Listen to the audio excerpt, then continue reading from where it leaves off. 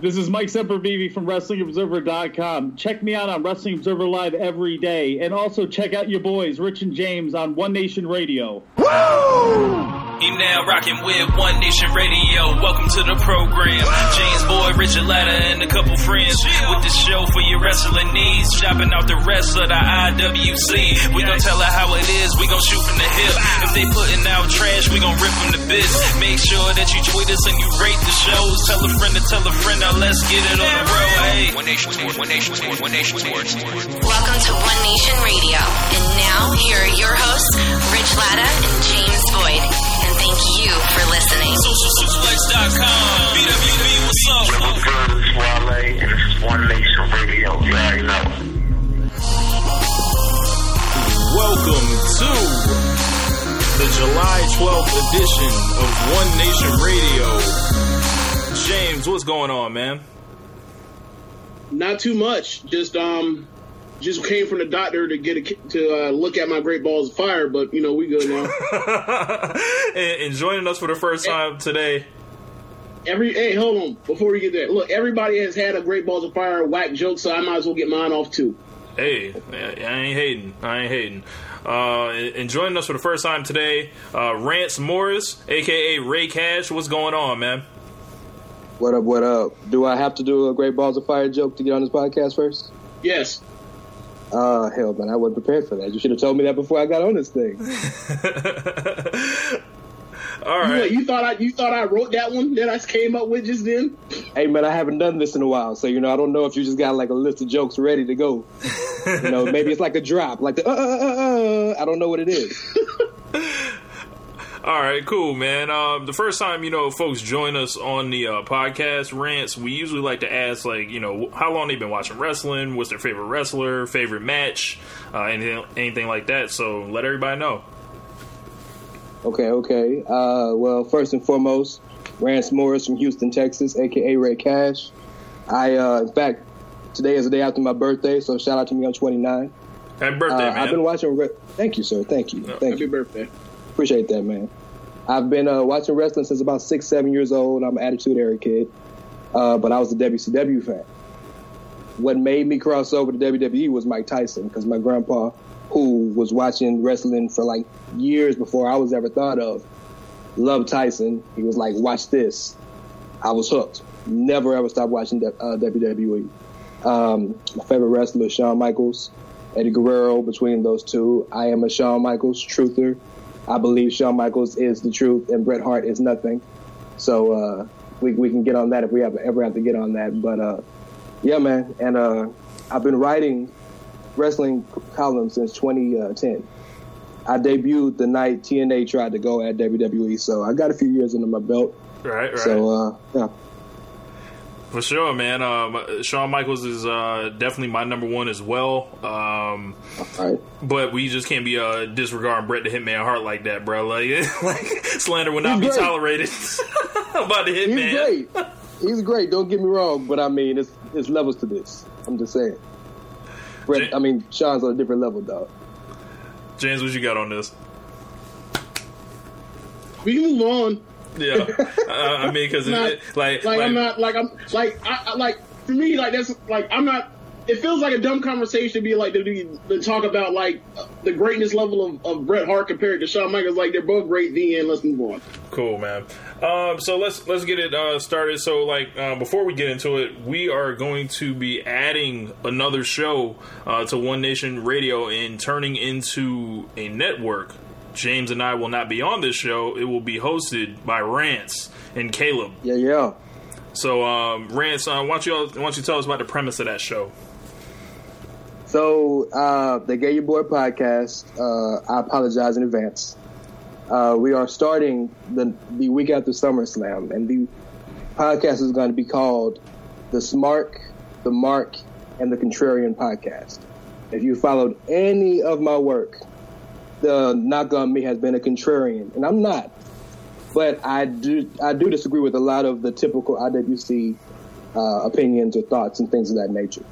If you know anything about Caleb is the smarkiest Mark you'll ever meet. He's the indie lover. And then our good friend Carl is Mr. Mark. He's Mr. Everything is like I've never watched wrestling before, even though he's older than both of us. It's all a shoot. So, yeah, pretty much. Yeah. No, he basically like the people that like back during the territory days that will follow follow from town to town on the loop. Yeah, like he just really enjoys what he watches, and it's entertainment to him. You know, he keeps up with all this extra stuff, but he's kind of the middle ground between me and he's kind of the independent to our left or right or whatever you want to put us, me and Caleb.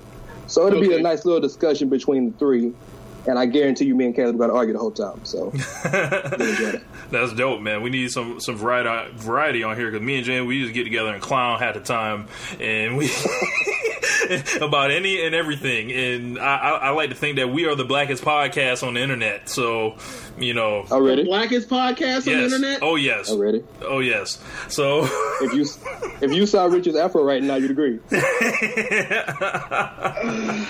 I mean,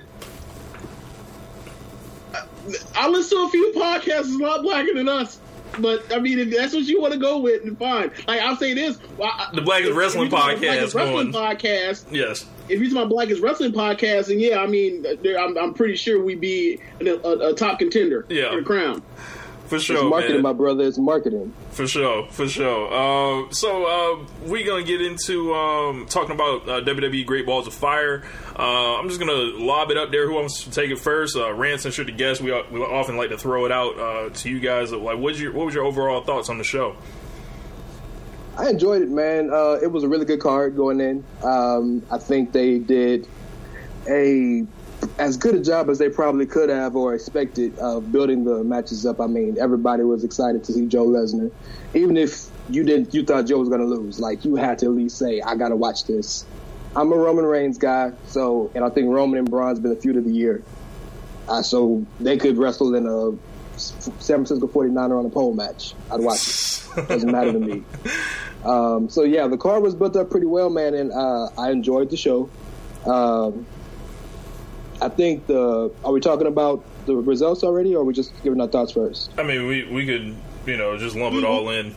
Yeah, just your initial thoughts, and then we can go through the card quick. Because we normally, after a pay-per-view, we review the show, and then, where we're at least to on the Monday and Tuesday after. Along with a few other topics.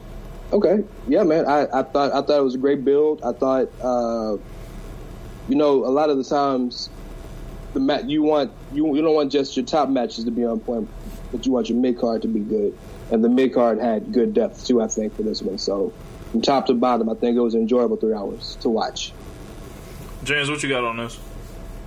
Yeah, I believe this. I was listening to you and Chad's podcast, or Chad's podcast featuring you on it. I don't want to get it twisted, but what up, Chad? But yeah, I mean, I think a lot of it comes down to, just like life, is expectations. So whatever you're viewing or whatever you're reacting to, a lot of it's based on your reactions or based on your expectations. So if you came to this thinking like, wow, this looks like a SummerSlam card, I can see people coming away like, much like you and Chad feeling like there was something a little bit left to be desired.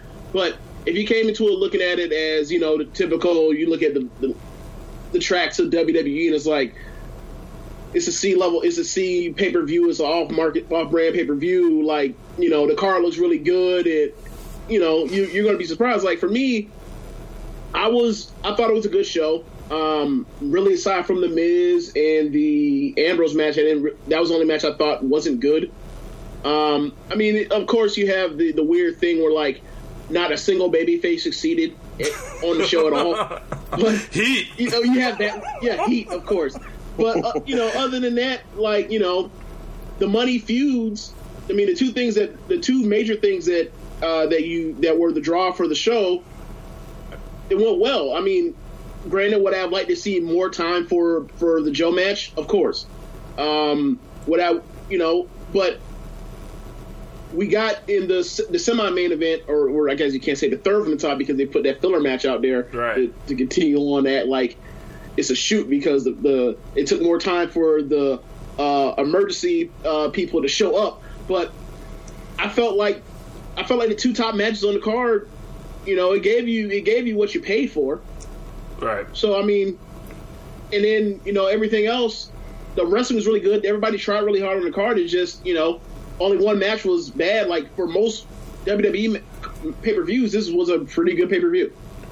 Right. A pretty damn good pay-per-view. So I looked at it, going into the card, I thought, this show had massive expectations.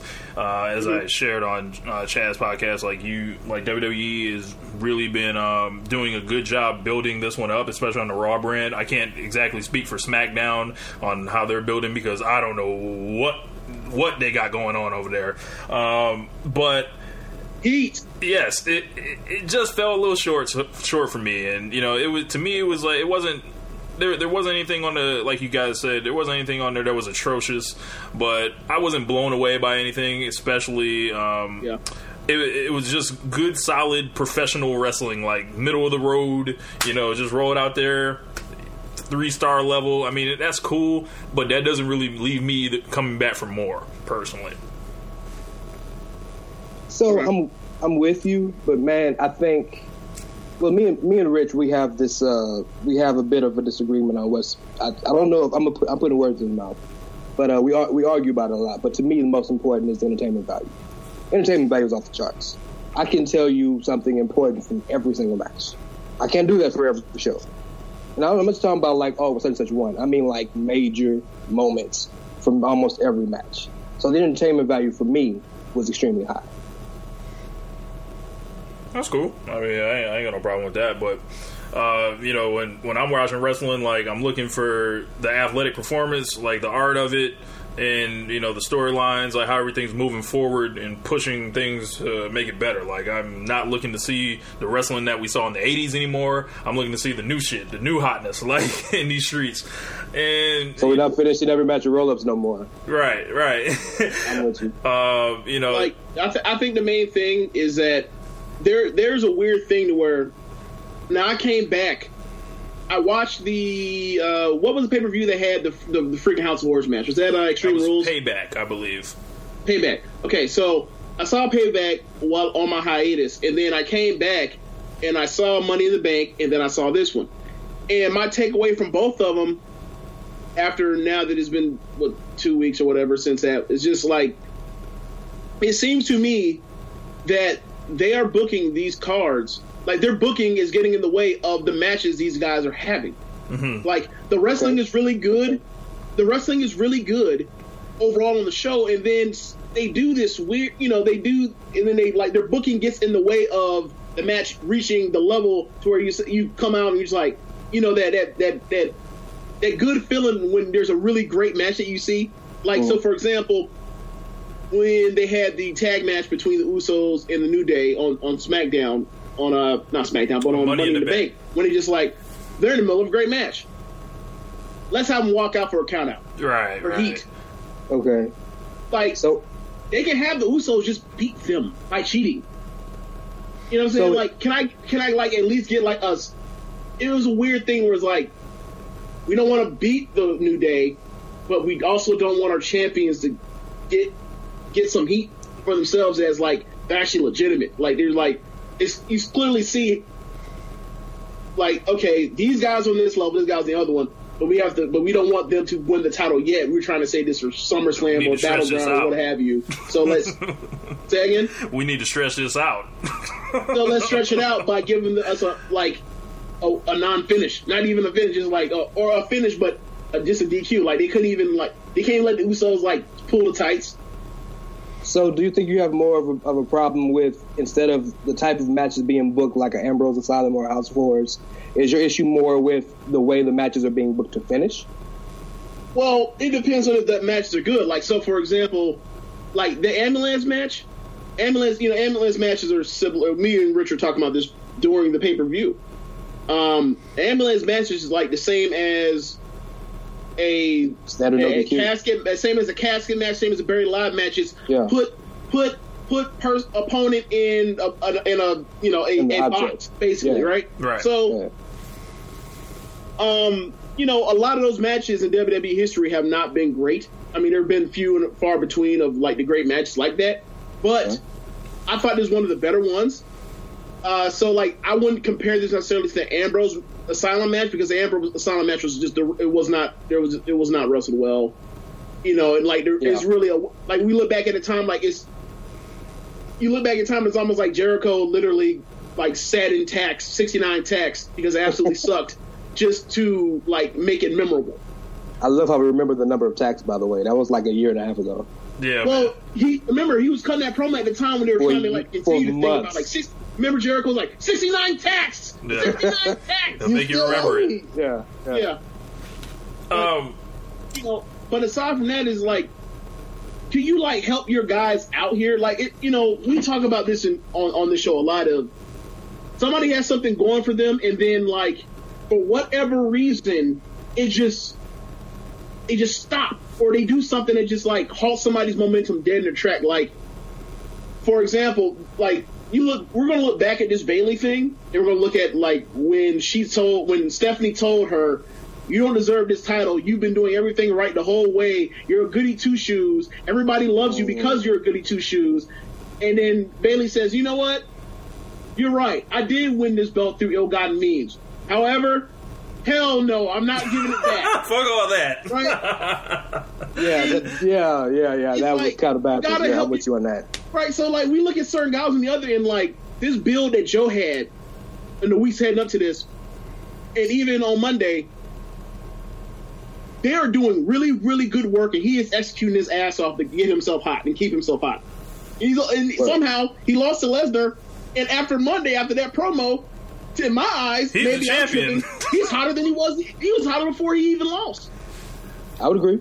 I would agree 100%. And you see Strowman, like Strowman's built strong. Like it's a thing where like it's almost amazing. Like when you see the guys that are built strong and they actually are trying to get these guys, the guys that you know that are doing well over, like it looks like the shows end up working out smoother or whatever. But there's always going to reach a point where it's like, when are they going? It's almost like because you look at the Seth Rollins and Dean Ambrose of the world, and the Bray Wyatts and guys that they have mismanaged constantly, or they basically slot it and say like, "Hey, Sami Zayn, Cesaro, we know like you're really good, but we only see you at this level," and they never let you get above it, and you're just like, "All right, when are they going?" And you just think in your mind, when are they going to fuck up their money feud? And it tends to happen like. That's Roman Reigns' whole career was him, you know, winning the 2015 Royal Rumble. Or let me phrase that. Him winning the Rumble while Daniel Bryan gets put in there, even though they could have kept him off TV. There you go. It's all about that, bro. Because he was supposed to win that Rumble.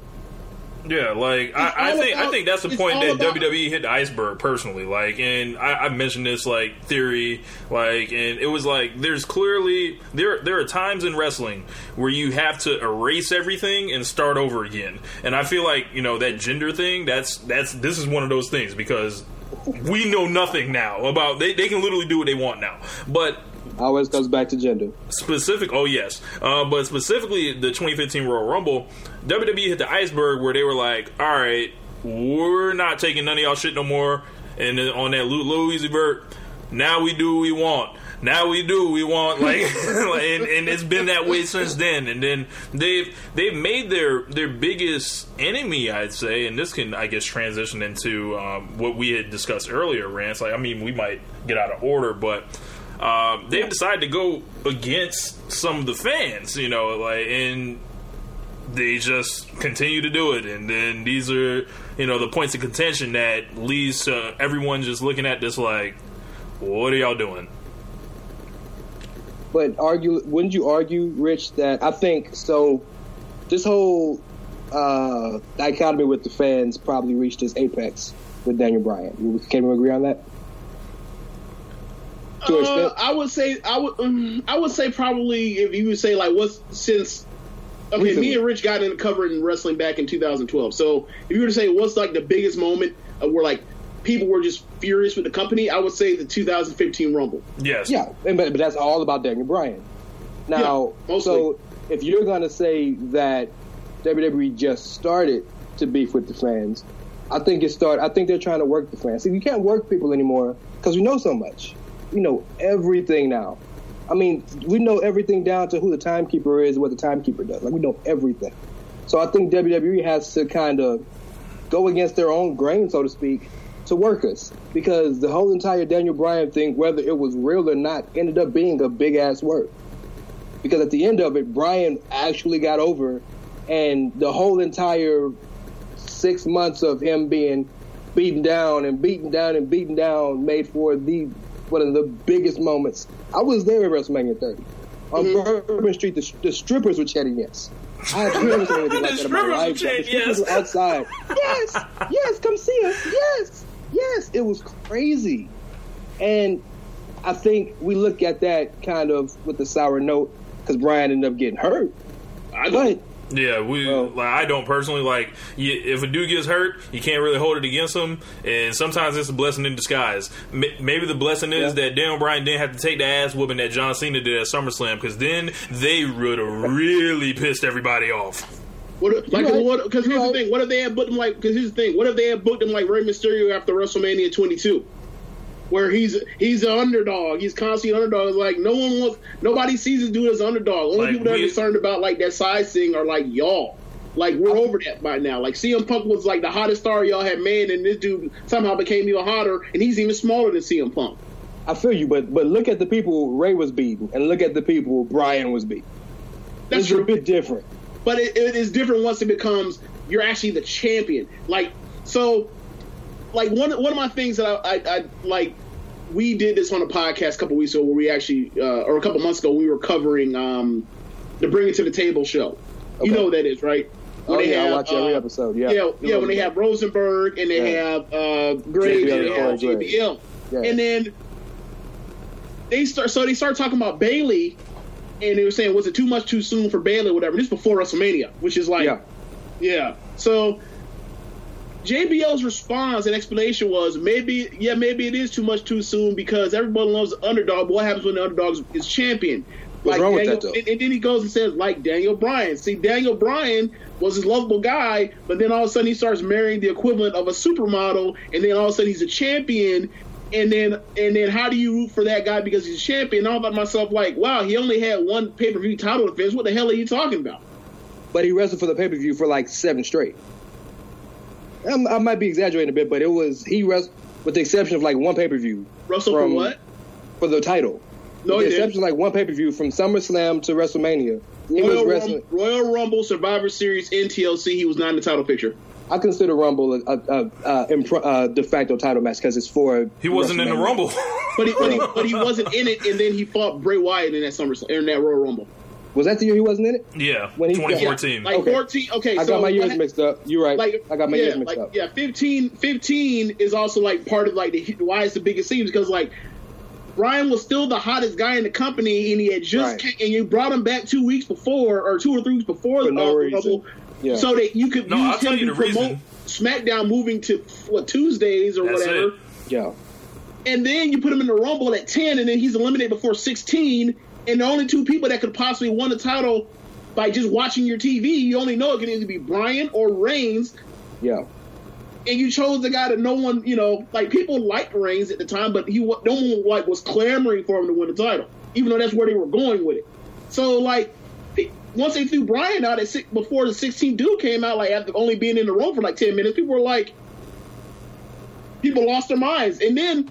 Like I actually rewatched that Rumble like recently. So the crazy part about it is the reason why they bring The Rock out and all that stuff at the end, and then he has to work from underneath, like trying to eliminate Big Show and Kane, is because they knew that the crowd was going to reject the whole Daniel Bryan thing. Yeah. So they bring The Rock out thinking like once The Rock makes a save for him because he's fighting all these odds, and then he gets out the ring, and then they have Rusev hiding underneath, and then Rusev comes out so that. The Rock didn't win the Rumble for him. He won it himself. They were like, well, look, he won it for himself. He fought from underneath. He has a bloody mouth. Like, we had him out there with Ambrose, and then Ambrose got eliminated. Like, we did all this. They did all this stuff to try to fix it, but people just was not having it. They just don't, and I feel like, in theory, like, going back at it, if they had just never put Bryan, if they had hold off of Bryan for 2-3 weeks, we might be in a completely different place for Reigns. Because, like, for us, we love Reigns. Reigns is a great big match wrestler. Great. Absolutely. Nothing but respect for that dude on this podcast, like, when it comes to his in-ring performances. And it has been pretty much from day one. Right. Yeah. But the issue is the mic work is still to be desired. For a lot of people, though, James. For a lot of people. Not just Roman. Yeah. Like, but the mic work is still to be desired. Like, obviously, like, for us to be expecting some motherfucker to be like The Rock, like, nah, that's not, or the Cena, like, those are so far from between. Right. Like, if you want another Cena, like, he's gonna end up looking like Enzo, right? Word, exactly. Yes.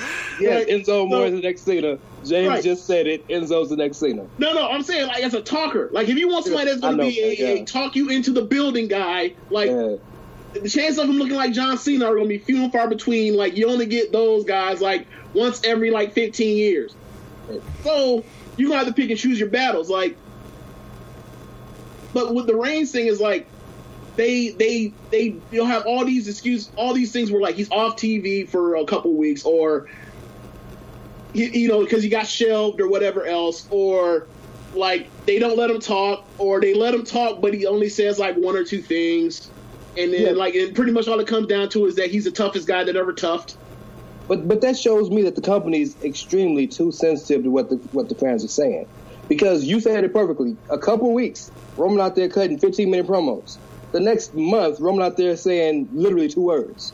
Like, so the thing for me is, like, there's only so much you can do, because as far as, like, the time where he'll get too much TV time and then none, is because, like, one thing is, like, the 3 hours, and he's always been on Mondays. Like, the 3 hours is just a handicap. Like, as much as we complain about, like, you know, Raw in comparison to SmackDown, like, even when SmackDown is bad, the fact that it's 2 hours doesn't, like, feel like it doesn't feel the same. Like, doesn't feel like a stomach punch. Yeah. Like a bad Raw just feels like the worst thing ever. It makes you feel stupid for watching wrestling. But the occasional bad SmackDown, like, you're just like, all right, they'll have a better chance. They'll go out there and they'll do something next week. And also, it also helps that, like, generally speaking, SmackDown always builds for next week. There's always something that, you know, like, on that show happens that will build you for what is going to be on tap for next week. Maybe even 2 things sometimes. Okay. Like Raw, I felt like Raw was really good this week.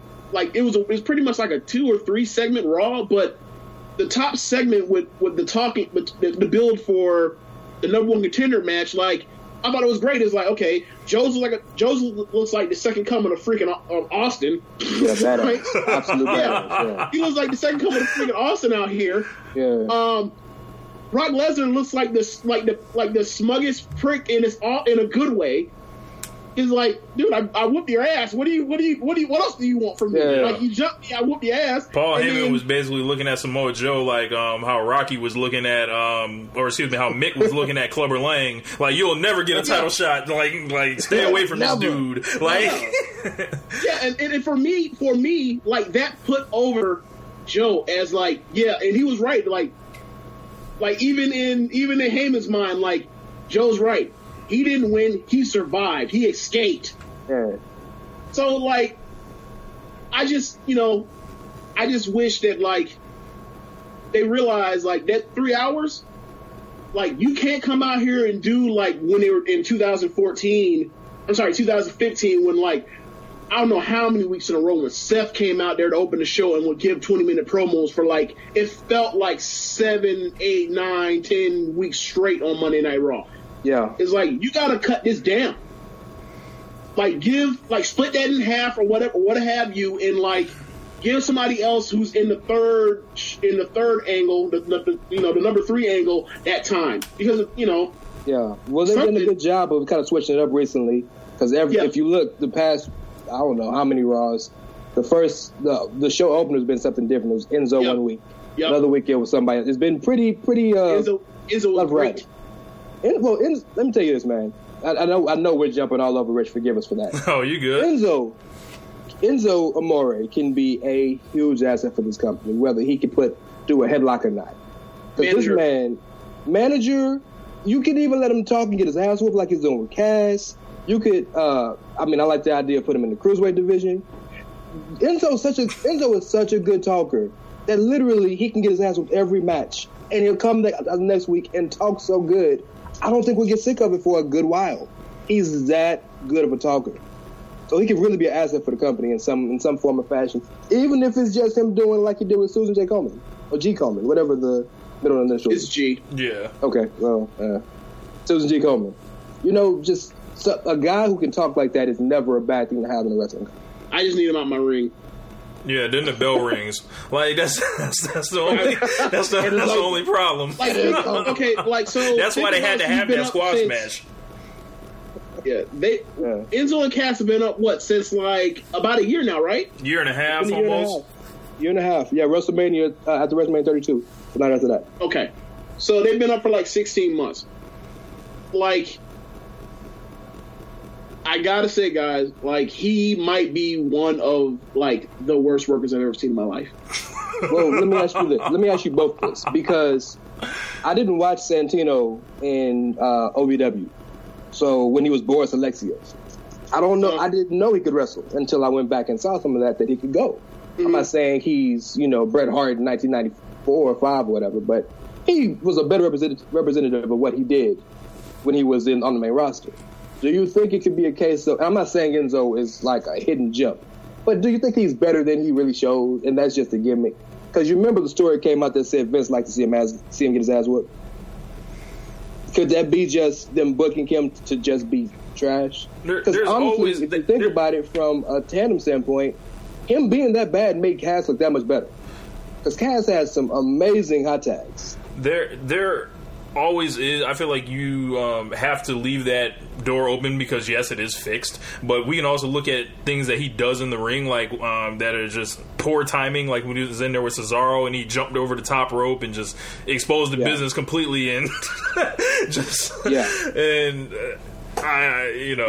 You're right. Yeah. I mean, I'm not saying he's good, but I don't. I'm just curious if he's as bad as he looks. I don't know, man. Can you hear me? Yeah, I can hear you. Yeah, we can hear you. Okay. All right. So, like for me, I would say with him is like he's just bad. Like he'll botch stuff left and right. So there was one. I don't know how long ago. When did I do the Ode to Rusev, Rich? How many months ago was that? That was probably February, if I had to guess. So there's a match in February between Enzo and Cass, and at the time, Rusev and Jinder.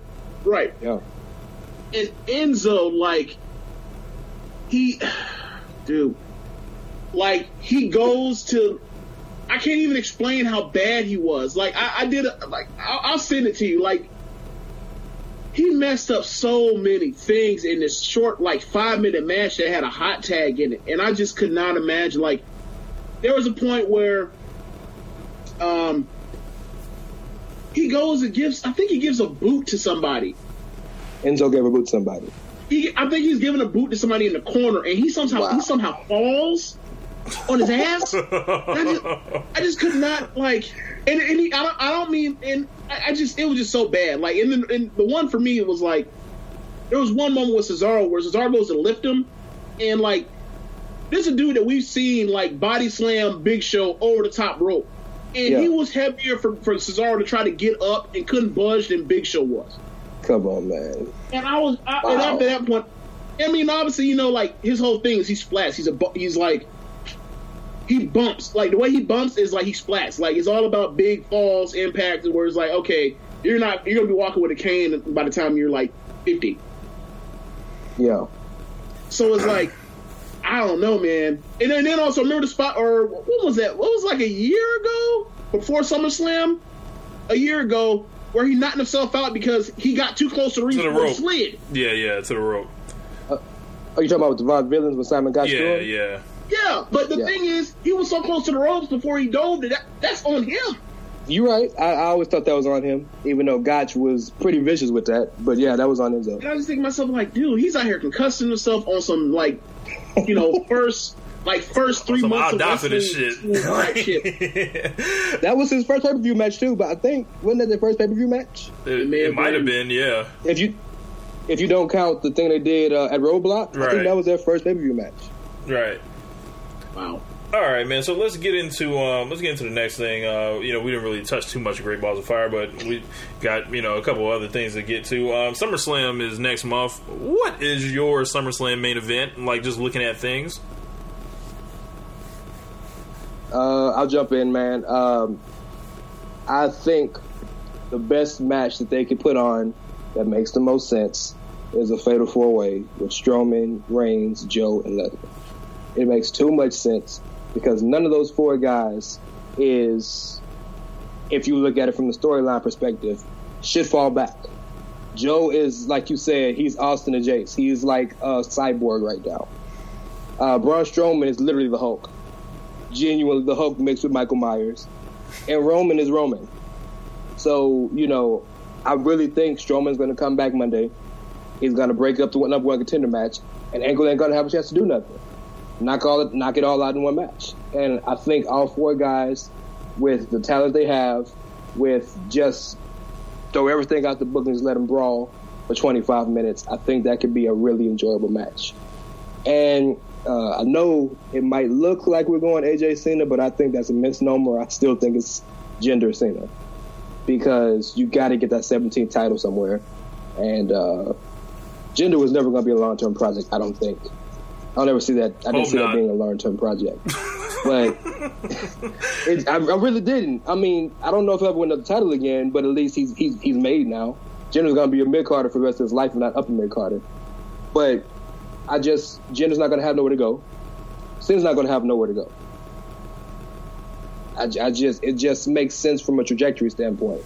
We might not be seeing it now, but that's because Jinder got 3 more weeks of build to get to Battleground. Yeah, Randy Orton. But Randy Orton. And Randy Orton decided to go and make a movie real quick after he came back from vacation just 2 months ago. That's another story. But, so I think that could be interesting. I think Cena could talk him up. Talk him down, too, but he could talk him up. I just hope everybody's prepared. I just hope everybody's prepared for that John Cena earth-shattering promo that he's going to completely shoot on this dude and bury him 50 feet deep under bamboo. What can he shoot on him for, though? Everything. Huh? Everything. Anything he wants to, he'll say you come out here, you cut the same exact promo, and then he'll go out there and he'll talk about the American way, kind of like his return promo. Yeah. And then he'll say you talk about. I can imagine it'll be similar to the Miz thing. You talk about you talk about how much this country hates diversity. So hey, genius, how you get the belt? And then the whole crowd goes, ooh, yeah. Cena's he would right. say something like that. He is fucking stupid. He wouldn't have this fucking belt. He wouldn't be hired if it was for this country. And then they'll go from there because, he kills, he stomps out his competition. Yeah. But anyway, he's gonna he'll throw in something about, you claim you work hard. I've been doing this for 15 years. Look at me, so that's like his another response to everything. Yeah. So you drove to the stadium. Well, I drove to the stadium for 15 years. Yeah. I got you, man. I got you. Once you do it, then that's what somebody's persona changed. That's what Mayweather was doing today. I've been doing this for 20 years. He'll probably call him a Canadian. Yeah. Maybe so. Yeah. He'll probably speak in Hindi. He'd be like, I'll address the Indian people, and then how Cena gets down in another language. I'm really trying to figure this out, right? So, they teased the AJ thing. They could do it. I'm not really sold that they will do it. I think they could do it, but I'm not sold because, all right, do you really want? If Cena's I guess what I'm saying is you have 2 bankable guys on your main roster on SmackDown right now. Why would you beat the one that's there every single day, as opposed to the dude that's going to leave and who knows when to come back from WrestleMania time? And they've already done the trilogy. They've already done it. Technically, yes, they have had 3 pay-per-view matches, but that first match with the run-in and all that kind of stuff, and it was kind of Yeah, it counts though. It does, but you can easily I can see the video package where they wouldn't even recognize. They don't even mention that first match. You know what I'm saying? They just skip right the fuck over that. I guess I'm trying to figure out you hear about they're doing the India tour, so you'd imagine that Jinder will be the champion to that point, and that's after SummerSlam. And then and then you think about like John Cena is 17th, and then you think like, all right, there's still the potential that SummerSlam has been moved, like the WrestleMania main event for all that time has been moved to SummerSlam, because like the bigger match would be John Cena going for 17 against Roman Reigns. Right. Well, he is a free agent. Yeah, I don't know if he reminded you of that. But and that's why I'm thinking like, all right, well, why else would they make him a free agent? Like, they could easily have him fight whoever is, Braun Strowman or Joe, like after they figure out, who is the, after they figure out who's the number one contender, once that's sorted out, or they could throw four guys at the main event or three guys at the main event. But like, I'm finding it kind of hard to like figure out like, do they really, bring Strowman back like next week to make that whole issue, or do they bring him back like the Monday after SummerSlam, and he's the immediate like next guy that the champion has to face coming back? Because between either Joe or Strowman is going to be whoever is the champion's next opponent at the next pay-per-view after SummerSlam. So at night of, I imagine it's Clash of the Champions. Right. Yeah. Like, it's going to be one of those two. So I'm trying to figure out how are they going to get to that. Good question.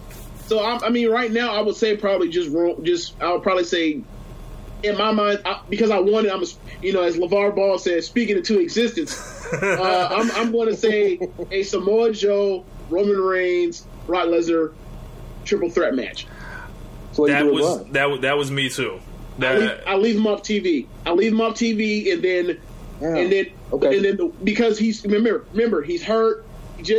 Somebody made an assassination tip on that boy, so he needs to. So they need to keep him off TV. Bro. He walked away. Look, keep him on TV like Austin, tell him you're not cleared to compete, and then Braun Strowman shows up every week like, I'm not finished with y'all. Okay, I like that though. I like that. Just because you can walk away does not mean you're clear to compete. So all you look, they don't even have to mention it. They just pretend he doesn't even exist. Just move on. They can do like a double finish or whatever they want to do next week. Yeah, because Joe was so good in that promo. That promo was so good that like you can just like gloss over the Strowman thing or whatever. You didn't have to mention him on TV, and then like the Monday after SummerSlam, he shows up, and then there you have your feud to take you into. Hell, he can show up after the main event's over. Football you have your thing to go up against football season and fall TV. By the way, actually have a real plan this time. By the way, how can that feud end? Like, somebody got to die now, right? Somebody has to die. Escalation. Pretty much. Escalation. Oh, man. It's going to be like a fatality on Mortal Kombat, bro. Somebody got to go. Right. All right. I had the same main event as you, James. I'm not going to take up too much more time with that. There was a question that Chad posed on his social media. What up, Chad? That I saw you responded to, Rance, and we were talking about this, and I told you I thought it was ridiculous. I'm going to try to get it verbatim here. How I asked it. I saw you say the biggest thing holding WWE back from what you want it to be is the fans. Like, and I told you I wanted to talk to you on this show about that, and I felt like not only is that ridiculous, like you kind of got to pick a side. Are we a big part of the overall fan base or not? Because often, I hear things like, we're only X amount of percent, 5-10% or whatever. Then how does this 5 or 10% have that much power then? I don't understand. Like, you have to help me out with this. Right? Like vocal or IWC people, quote unquote, right? Yes. Folks that cover this and, help me learn. Well, I got a question, though. Does that sound like 5% that's booing Roman Reigns in these crowds? Because it don't sound like 5% to me. There you go. And think about this, though. They have a network that is only on the internet. Everybody's an internet fan now. So that myth that the IWC is 10 or 15% is completely debunked. Because if you own the network, everybody's an IWC fan. And I was talking about this with Dave Fenshaw. I told him that, I told him that this is not the IWC from 2004. Like, that's over with. Yeah. Like, this, they sell their product through the internet. What's going to happen tomorrow, yeah. And it's like, folks that read columns and be on forums and all that, I feel like it's more people than ever. Like, I put out a column that's had 1 million reads before. Those people come from places. Like, those people exist. Like, it's like Joe Budden said, like there's people behind those computers. Like, so like it's like real. Where's this disconnect? Yeah. Like I don't understand how. But at the same time, they will tell us that we're such a small portion. I don't understand how fans are the problem with WWE. Okay. So to answer that question, because I can say other things like the 50-50 booking. I can say things like not giving faces a chance to be a face. There's a bunch of other things, but the question was, in your opinion, what holds WWE back the most? I am not one of the people online who thinks that WWE is as bad as so many people have made it to be. I think we're in a good spot. I am They're not TNA. Well, nothing's TNA, brother. That's another story. That or I know what I'm saying. Like, I mean, look, that's we know what's like bad, and then what is pure shit. You know what I'm saying? Like, there's I passed the dumpster on the way home. That's TNA, bro. Like, that's another level. But that's an insult to dumpsters. You're right. My bad. I apologize. Next time I see my garbage man, I'll tell him I'm sorry, because that don't even tell him why, man. I'm sorry. Another level. But the point I'm trying to make is, I think wrestling is such a unique situation because it looks real, but we know it's not. And sometimes they can trick us into thinking it's real again, or investing us like it is real. But in every other medium, whether it be music, whether it be sports, whether it be entertainment, the fans appreciate the entity for what it is, except for wrestling. I think in wrestling, so many fans, and mind you, I don't know you guys' background outside of the Facebook group or the podcast. I don't know if you guys have ever worked, I guess, in an official capacity in wrestling. I don't know if you have. But for the most part, the majority of us are just literally guys who grew up watching wrestling on TV and got regular 9-to-5 jobs. So, I mean, we think we know, and to an extent we do know, but we have never been in that official capacity of really knowing about the business, especially not the WWE.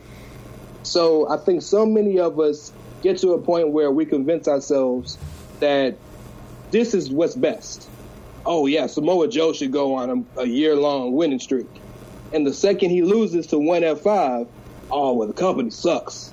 I think we convince ourselves what we think is right so much, instead of allowing what the company does and taking umbrage from that and making an opinion on that and appreciating that.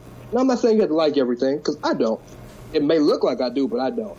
But I'm saying, if we were to watch wrestling without this air of, well, we're better, without this snarkiness, not smart, but this snarkiness of we know better than they do.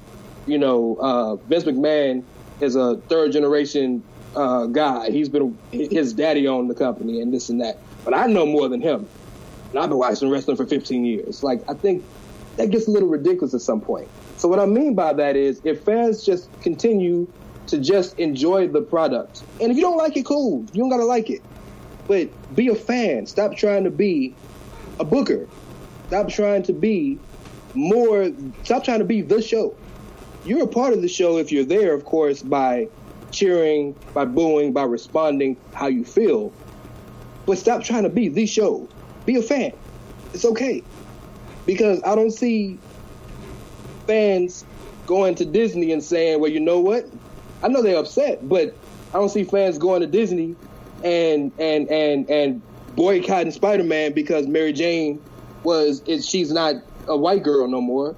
They complain about it, which is going to happen, but Spider-Man going to get $1 billion. Are you aware of Donald Glover? What do you mean? The Donald Glover for Spider-Man campaign? No, I know that. No, I remember that, but he's in the movie. And you don't think people were upset about that? About him being in the movie? About him being Spider-Man? He's not Spider-Man. Oh, he's not Spider-Man. Okay. No, he's No. not. He's just in the movie. Gotcha. He's So- just another guy in the movie. Listen, like, But the when thing when was, he was when there campaigning rumors to that be he was Spider-Man. He was titled to the project, like, people were like, what capacity was? But when they found out that like the love interest in the movie was what's it called? Or when they thought Zendaya was going to be Mary Jane, people lost their minds. Like the same Well, she's people that not like Mary lost, Jane, but like the same people that lost their minds when they saw like the trailer and they saw I think his name's John Boyega, like pull off the stormtrooper mask. They were like, that's bullshit because like the stormtroopers were all clones of this white guy. That dude's black. Like they even like get to the part where like, oh yeah, this dude like they don't do clones anymore. They even like wait till the movie to come out. They just lost their minds over it. Like anytime, like maybe, but that's Seth's point. I'm not saying that. I'm not saying that it's not okay. And that's talking racism now. That's another conversation. Yeah, no, that's completely racist. That's completely like, oh my god, I can't, like, oh my god, there's a black person doing something that typically goes to white people, like, my brain can't function. But then on the other end, you see, like, oh, Tilda Swinton is playing, like, the ancient one.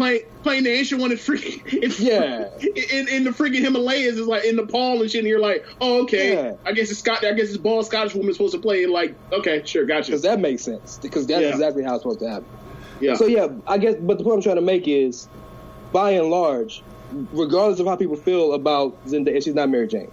She's MJ. She's not Mary Jane. Right. But it's still going to make $1 billion.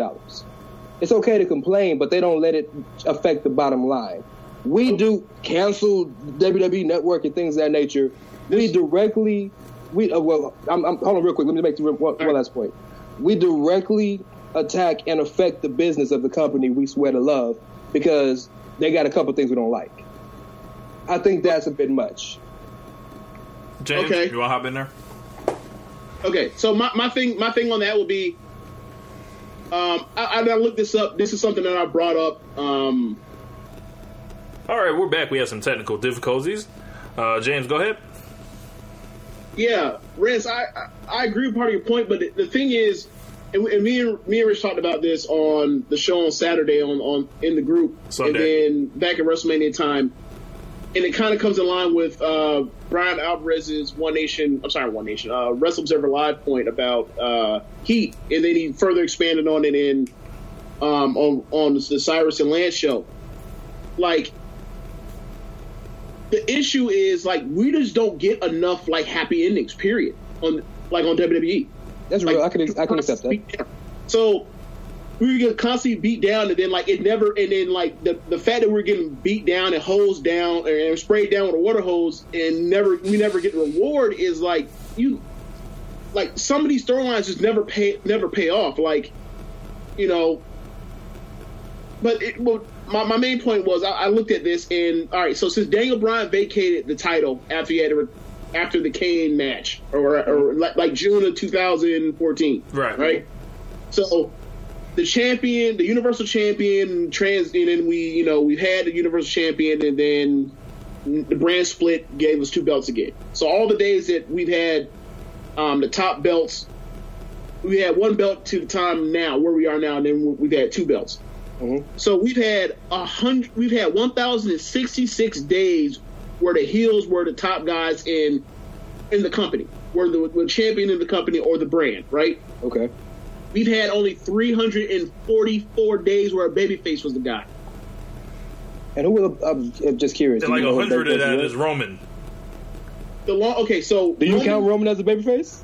I mean, yeah. Like, what else do we count him as? Okay, so Roman Reigns. So my point is, well, look, if you don't want to count Roman Reigns, it gets even worse. No, yeah, I feel you. I got you. Because Roman Reigns was champion for like 99 days or something. Like 40, he was champion for like 77 days after WrestleMania 32. He was champion for like 41 days, and he was champion for what I counted a day when he got cashed in on by Sheamus at Survivor Series 2014. Yeah, 2015. Yeah. So, like, if you want to count Roman as a heel, it gets even worse. It goes to like 200. It goes to like 200 days and something for babyface with or it'd be like John Cena. It'd be like 1,100 or nearly 1,200 days where heels were champion. Yeah. Like, that is staggering. Like, so I thought to myself, like, geez, I wonder how many days per week or days per year that means over the last 3 years that we've had maybe face champions for days in a year. There will be 89 days per year where the babyface is champion in ratio. Like, that's crazy. People imagine on a promotion where the champion is only the babyface for like 13 weeks out the year. Well, to be fair, that's how it was back in the day when Flair was going from town to town and Dusty would win it for like 2 weeks. That's what we're saying. Apparently, WWE has turned into the 1980s NWA. Something like that. I get your point, and you're not wrong. You're not wrong at all. There needs to be better. There needs to be better booking for babyfaces altogether. Because the problem is, and this could be a more nuance to this point. But all right, we're back from some more technical difficulties. Apparently, the Lord doesn't want us to talk about these things. I think the Lord has more important things to worry about our little podcast. But okay, when he says the Lord, he's talking about the wrestling Lord versus McMahon. That's what he means. Oh God. McMahonism, you remember? McMahonism. Oh my God, I'm so glad I missed all that. It was terrible, but it was like funny terrible. Oh, so at least you gotta laugh. So Rance, you were saying about the nuances with baby faces? I think, man, I'm not. I can't sit here and deny that the baby faces are at least not babyface-ish. I don't know. I can honestly tell you though, I don't know what fans want, and that's a genuine statement from me. Not trying to be funny, not trying to be contrarian, not trying to start nothing. I don't know what fans want from their baby faces anymore, because everything you guys, or at least I don't want to say you guys in general, but everything that I've heard fans say they want, they've gotten in some capacity, and they haven't liked it. And we were just talking a little earlier off the call, and James was talking about how Braun is doing awesome shit. Well, he is. And I get that you might want to cheer him, but the awesome shit he's doing is awesome in terms of it's genuinely hurting another person. So is that awesome in terms of, it's awesome because we don't like Roman? Or is it awesome because, oh, man. Ding, ding, ding, ding. That's exactly the thing. Like, look, if you have an unsuccessful babyface and you beat the living hell out of him week after week after week after week, and then he gets mopped, and then the dude flips him over in the side of the ambulance that was coming to save him, and then he's no selling chair shots to his bad arm, and then he survives the murder attempt, the assassination. Like, what else do you think's gonna happen? It's like they don't like this dude, and like you're beating the hell out of him every single week. Of course, the dude's gonna get over. I feel where you're coming from. I just don't get that. I don't get that thought process because don't get me wrong. I know wrestling the shades of gray, and Braun is awesome. In fact, I was on the Braun bandwagon before he showed this. Okay, so I wouldn't say that there's a shades of gray with Braun. I think Braun is a legitimately jerky guy. It's just the thing is they put him with the dude that like no one can get over. So you know what I'm saying? Like, so for example, after WrestleMania 31, after WrestleMania 31, they moved. Roman to Big Show. So after Money in the Bank, after 2015 Money in the Bank, they screwed Roman by having Bray come out there and job him, and then the whole thing was anyone but you, Roman. And the whole feud was based on Roman Reigns. It's almost like Tupac and hit him up. Like Braun Strowman, sorry, not Braun Strowman. Bray Wyatt was out there to make sure that he had a full photo to make sure none of Roman's kids grew, right? So, like, the whole thing is you have a baby face that's not getting cheered versus a heel that is getting cheered. Why would you put them next to each other and have them feud? You're not going to get the dude that you're trying to get cheered over. But Braun wasn't getting cheered until he started going against Roman. When he was against Sammy, he was getting booed his ass off. Right. Because people actually like Sammy. So see, I don't get that, James. I'm with you. I don't get that. Because the character should be the character regardless if you like him or if you don't. If he's doing bad things, boom, boo both of them. Hell. Okay, so let's see. It don't work like that, bro. Like, it don't. So if Braun was doing this to Cesaro before he turned, y'all would boo him. Am I wrong? Am I right? Well, there's also two things. The something they were doing with Strowman and Zayn, like it was typical babyface and peril stuff. And there are look, Roman's great. Roman's a great big match performer, but like Sammy's one of the best wrestlers I've ever seen. Like Sammy's one of those dudes that can like you saw his NXT run. I don't have to explain it to you. You understand? I agree. Right? 100%. He's amazing. Like he can get over the fact that like, oh my God, he's getting the living hell beat out of him. Like I will hope this dude can actually pull through and make it. Like we saw with the match between Owens and him on NXT after he double crossed him. Like he can get guys over as this dude's dangerous. This dude can put you in peril, and then you believe it, and then he's almost like the like Hogan back in the day, where Hogan's in the bear hug, and he's literally reaching out to the fans, hoping that they give him energy so he can hulk up and overcome. He's a beautiful face of peril. Yeah. So if Roman's not that guy, like don't have the guy he's going against look really, really cool while whooping his ass. Like that's not helping Roman, and that's only getting the other guy over if your plan is in fact to get Roman over. Roman may not be that guy, but if you watch these segments, he has no choice but to be the face in peril. The segment when he flipped the ambulance over, that was a 15-minute segment because he jumped him, he beat him with the whatever the thing is that they put the equipment in. Then he walks away. I'm not finished with you. He put him. They got him on the stretcher. He rolls him off the side of the building. I'm not finished with you. Then he flips him again. There is nothing more face in peril than that because he has no choice. Right, but here's the thing. People don't like Roman. But what had Roman? But what did Roman do over the past 3 weeks leading up to that point? He retired the friggin' Undertaker. Okay. I thought you were talking about Braun. Yeah. But then Undertaker was a show himself too. Let me Roman retires the Undertaker, comes out the next day, and instead of saying like, I respect Undertaker, he comes out there like a smug prick, soaks in all those boos like a heel would. That's what you wanted. Hold on. And then says, it's my yard, like a jerk. And drops the mic, right? Like Ricky Henderson. If you're going to be a jerk, and bad things happen to you, people tend to not care about that stuff when bad things happen to people. Think of all the jerks that are relatively harmless. Like think of the Kanye West, the LeVar Balls, Chad Ochoa, anybody or T.O. Somebody that is ultimately harmless. They ain't hurt nobody. They ain't put nobody in no casket. They're not cheating their taxes. They're not whatever. They're ultimately harmless. And when something bad happens to them, what happens? You see people root for them. Like if you know that's how people in general react to people in society, let alone a damn wrestling show, which means you gotta have you spending money on to see aggression anyway. Yeah. So Austin wasn't a jerk? You took this thing from us. You were a jerk about taking this thing from us. You get dealt with. People tend to cheer for that sort of stuff. So Austin wasn't a jerk? So Rock wasn't a jerk? So DX wasn't jerks? I mean, I get the point you're making, but all the baby faces are jerks. Here's the difference.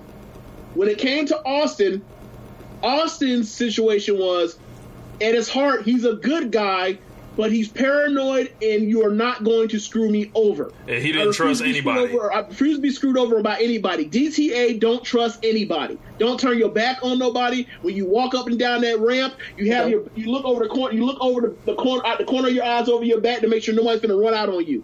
That was Austin's character. The Rock's character is he's literally the dude that snaps jokes and clowns on all of you and talks about how you're the big slow and how you're the game, and all you can do is talk like this. And your trailer park trash. You're supposed to hate him the most, right? Huh? But you're supposed to hate a guy like that the most. In high school, then you hate the dude that snapped on everybody and never backed it up? No, you want to make sure you're not the butt of that joke. It's different when someone steps to you and you talk, and then you bring it, and then you say, hold on, you out of pocket, I'm going to put you back in your place. And you being Roman Reigns and Lana and Rusev are having a wedding celebration, and you walk out there and then say that y'all kids are gonna look ugly. That's completely different. You're a jerk. Right? So, perfect example, right? We were just talking about Sami Zayn. Right? We were just talking about Sami Zayn, how people like Sami Zayn. Sami Zayn over the past 3 weeks has been a complete jerk to the Canellises. Mm-hmm. And then Maria came out there last night, slapped him in the face, and then Mike Kanellis bashed a vase over his head. Now, the dynamic changed back. So for me, it's this. I posted this on the thing when it happened. Sami Zayn was a jerk and got dealt with. ... all caps. The end.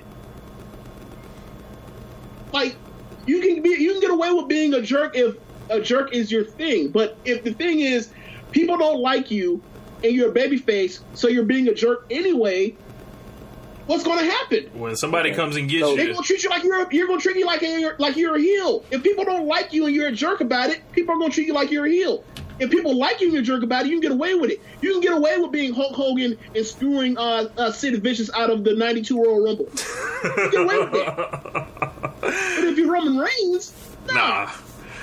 Speaking of someone people don't like. Hold on, let me get one point in. Think about the reason why people thought that it was going to be. Think about the reason why people thought this was going to be a heel turn after what Roman did at Great Balls of Fire. Shit, I didn't. This jerk got no. I didn't think so, but I was like, we'll see, right? But a lot of people thought this was a full-on double switch, double turn, right? They thought it was some full-on Austin and Hart shit. Right. So Roman took this dude. Roman fought this dude. Got lucky the first time. Yeah. Because he missed a big splash. And thank you for admitting that, by the way, because people don't want to admit that. They just say, "Well, Roman had to win." No, Roman got lucky. He was getting his ass whooped. The whole entire feud has been dominated by Strowman. The build up and the matches have all been set up where the only thing that can stop Braun Strowman is whatever he runs into. That's literally whatever. Yeah. And that's the issue I have with Braun as far as people think he's sort like once you know the pattern for these Braun Strowman matches, like it's hard to unsee. It's like literally he dominates, then he runs into something, and then that sets up either a comeback or a cutoff at some point. That's all his matches are. But anyway, that's not his point. The whole feud is dominated by Strowman. Roman gets in this match. Roman gets his ass whooped until he can duck out of stuff so Strowman can run into stuff. Then he gets to a point where he finally gets some type of advantage, and then because he's a dummy, he runs and jumps into a fucking wide open double doors of an ambulance, and then Strowman closes the door. So this dude's the babyface is just lost, and pretty much one spot from getting a clean sweep in a 3 out of 3 pay-per-view matches in a feud. This sore loser, who's a babyface, supposed to be a babyface, he comes out, after losing clean, comes out, spears this dude, beats the hell out of his arm in his head, and then throws him in there, and then tries to kill him.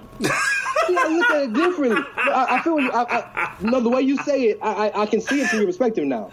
Now I understand people going to say, well, this happened to Roman. Strowman tried to kill Roman basically 3 or 4 different times. The thing is this: Strowman's the bad guy. Roman, I don't remember Austin or Rock literally trying to kill Triple H. I don't remember that. You don't remember the night that he brought the gun? You don't remember when he busted into Ron Pillman's house? Austin's done some pretty. He was a heel. He was still getting cheered though. But that's my point. That's why. Look. And also, besides the point, the home invasion is one of my favorite angles because y'all went over the line. What the hell's wrong with y'all? Y'all thought that bringing a gun, y'all bought a gun and putting on TV was good TV. Look, you want to impress me? Pull that shit out during the no. Look, you want to impress me? Pull that shit out during a no disqualification match. You ain't kicking out of that. You know they do that in the Indies. Somebody in the Indies pulled out a gun during the no DQ match. No, it was an I Quit match. It was an I Quit match. Yeah, I quit. Recently. Yeah, I saw that. That was hilarious. Oh, man. I see where you're coming from, and I may not agree with that, but I understand that perspective now because I never looked at it like him being a sore loser. I looked at it as him thinking this dude continues to tell me he's not through with me. I don't really give a shit about the match. Now it's over. I got to make sure he's not going to kill me. I'm going to kill him first. That's just the way I looked at it. Because think about it. No matter what's happened, remember, Braun beat Roman clean the last match they had. Clean. 1, 2, 3 in the middle of the ring. and he still wasn't through with him. So, I mean, if you're Roman, what you going to do? Like, I got to move on. I told you I'm going to go after the title. I got to move on some kind of way, because Monday he's probably going to try to kill me again. Let me get one up on him first. That's the way I looked at it. But the way I see it, how you do that is, like, you have to do. Okay, so for example, somebody like my perfect example of there is a heel. There's two examples I have from my childhood of there is a heel that is running amok and making sure that this babyface does not prosper, and I wish they would leave my quote unquote dog alone because this is bullshit. Like you are like in the way, right? So two perfect examples are Mankind. Always fuck with Undertaker, and then the second one is Austin. Like it seemed like once they did the whole SummerSlam, was it SummerSlam or Survivor Series, Rich? For which Austin one? And Austin and Brett. The first match? Yeah, that was Survivor Series. Right? Yes. Okay, so once they get done with that, like they're done feuding, and then because Shawn with his pussy fit injury lost his smile and all that kind of stuff. Like hold up, man, not too much. Look, I love Shawn. Shawn might be my favorite wrestler all the time. But we can clown Shawn. He ain't above these jokes. Like, I'm not doing this. I'm taking this belt. I'm handing you this belt back. I'm not doing no jobs for nobody, especially Brett. So Brett gets back into the title picture, and then Austin is back meddling with this man again. I'm just like, dude, I want you to go away. Like, why won't you just die? Just die, go away. Leave my dog somebody alone. else. Leave Brett alone. Right, almost like the dude with the blonde hair that goes, "Leave Brittany alone." I was like, back when I was in, I was like, "Leave Brett alone." This is ridiculous. So, like, this Braun Strowman thing is kind of like that now, where it's like he's constantly chasing this dude. But the thing is, how Brett handled it, how Undertaker handled it the same way. I am going to beat you and humble you, or I'm going to basically do something to you that alters your career, right? By giving you such a beating. So, like, Brett made Austin pass out. He could have killed him, in theory, with all the pain and all the blood he lost, right? And it's a submission match at WrestleMania 13. Whoop that man ass. For Undertaker, he threw him up top of the cell twice. So what's the difference between what Taker did and what Roman did? Because both, you could argue that he was trying to kill Mankind. It was a match. Could you not? They were in the middle of a match. It was a match. Like, Roman did that in the match. Had the bell rung? Because it was before the match, technically.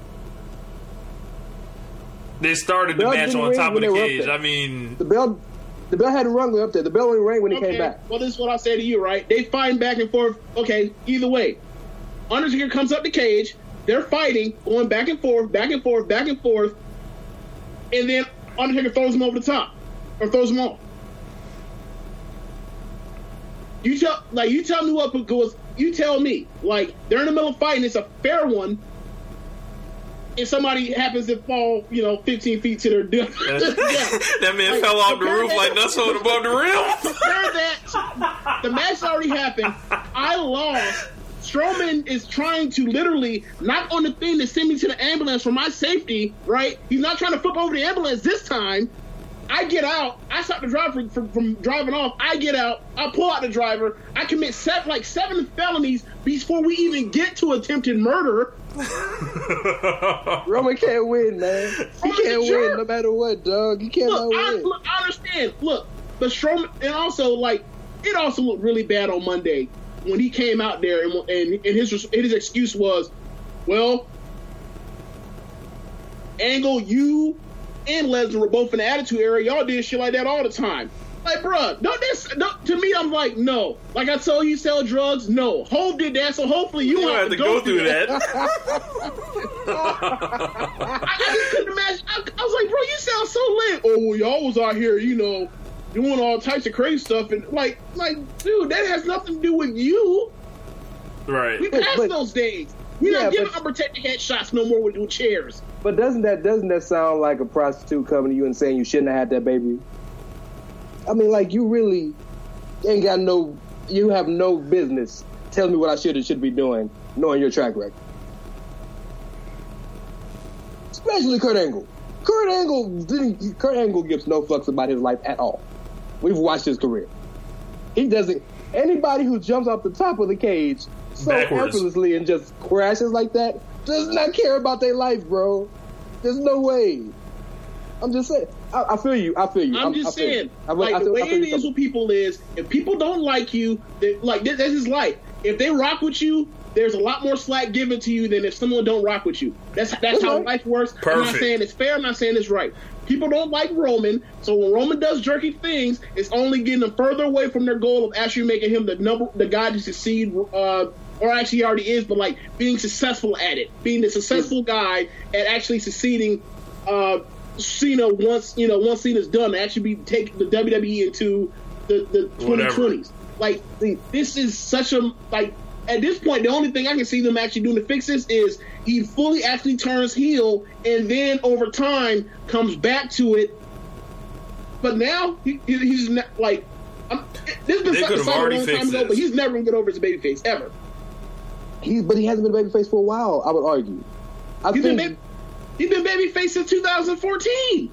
I don't think he's been babyface. I think he's really just a tweener. That whatever situation he's in, he does what he does. If you're saying he isn't, then how come y'all want to give me the argument? Not you guys, but in general, that Austin wasn't a babyface. He was an anti-hero. Well, how can you antiquate it for him but not for the other guy? Because one of them's heroic. This is what I'm saying, right? No, there's only been one. But here's the thing. So for me, like, just because Austin is like the only success is the outlier doesn't mean you need to put him next to him to show you like. So for example, Austin is the exception, not the rule, of being successful at doing this sort of thing. I agree. And also he had the perfect foil, right? Like, I agree. Are you in the comic books? Yes, very big. Okay, yes. So Austin at his heart is a good guy, but he's just paranoid, right? And the main thing is there was an absolute foil that deserved to be put down from all the freaking time in McMahon, right? Okay. There's not like some. I mean, I guess you could say the Authority, but like the Authority aren't people that like because they never get embarrassed, or they rarely get embarrassed. They're like, this ain't the proper environment to actually get this popped off to where he can be the next Austin, and try to run it like he's Austin. And I'm not trying to say he's Austin, by the way. Bro, Roman Reigns' main opponent is the fans, not a wrestler. I would agree. You're right, and I don't think they're trying to make him Austin. I think they tried to make him babyface, no doubt. I'm not gonna sit and tell you they didn't. This is what I'll say, right? Okay. I would say the reason why I would think that I don't do the whole he's a tweener thing is because, one, WWE, like, aside from Austin, has never really done he's a tweener type guys. Like, they might have guys, like Brock is like an example of since he's been back in WWE since 2012, he's been a heel, but Roman's not getting over, and we know the crowd's going to shit on him come WrestleMania 31, so we need to like shine you up as not being the biggest jerk in the world, or as being such a monster. So like we can get you some cheers, and then next thing you know, like Suplex City blows off the charts like after WrestleMania 31, or even him right now versus or against Joe over the weekend, where like they kind of moved it to where like it was about, instead of a face heel dynamic, it's more of they tried to make it like it was a shoot fight where it was like more MMA style. It was almost like Conor McGregor Mayweather, except we know both of those guys are heels, right? Oh man. So like when it comes to the Roman thing, is like you look at these Roman feuds and it's always like, or not always, but you think about his Bray Wyatt feud, like it starts because Bray Wyatt comes out there and screws him. Mm-hmm. Like Triple H screws him, and Sheamus screws him, and Vince screws him, and it was setting up for it. But like, well, technically Roman screwed Triple H first when he was with the Shield, but I feel you. No, because remember when they screwed them, it was because they heard from Kane. Kane spilled the beans that they were going to drop them. So they had they struck first. That's what started. Like the day after WrestleMania, the Raw after WrestleMania 30, like Kane gets so infuriated with them that he spills the beans that they were going to originally that the Authority was going to double cross the Shield. So when they were basically going to cash in on Daniel Bryan in the main event, the Shield screws over Triple H. Yeah, and then it leads to the Evolution feud. But from Triple H's standpoint, can't you say that he screwed him over? I mean, Triple H is an asshole. He's turned on everybody that he's ever been aligned with. Triple H is a heel, so he has a warp. Yeah. He has a warped You view. got all these extra rules for everybody else, but Roman can't get extra rule. I love it. I love it. No.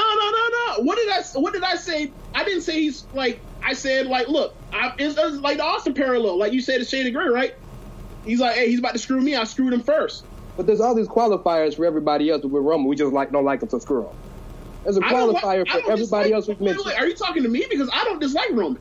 I'm not talking about you in general. I'm just saying that when I say y'all, I mean like fans in general. So forgive me for I'm not aiming at you two guys, but I just feel like if you look at every big star we've ever had, and whether you like it or not, Roman's in that class now. He might not be at the top of it, but he's in that class. There's always a qualifier for everybody. Well, Austin he acted heelish, but he had a reason because he was paranoid. Or Rock was this. Well, Triple H was that. Well, this and that. Well, there's no qualifier. I don't really do the Triple H as a babyface thing at all. Really, like I stopped watching wrestling after WrestleMania 16 because like he's the first babyface to ever ever win the main event of WrestleMania. And after that shit, I was like, I'm done. I'm done. This is bullshit. First heel to ever win WrestleMania. Yeah. Huh? Yeah. And that was the time like Rock was like hot. Was like Rock was the hottest I ever seen any wrestler ever. And he was like, really? And then he wins the title the next week. Why? For fucking heat. So I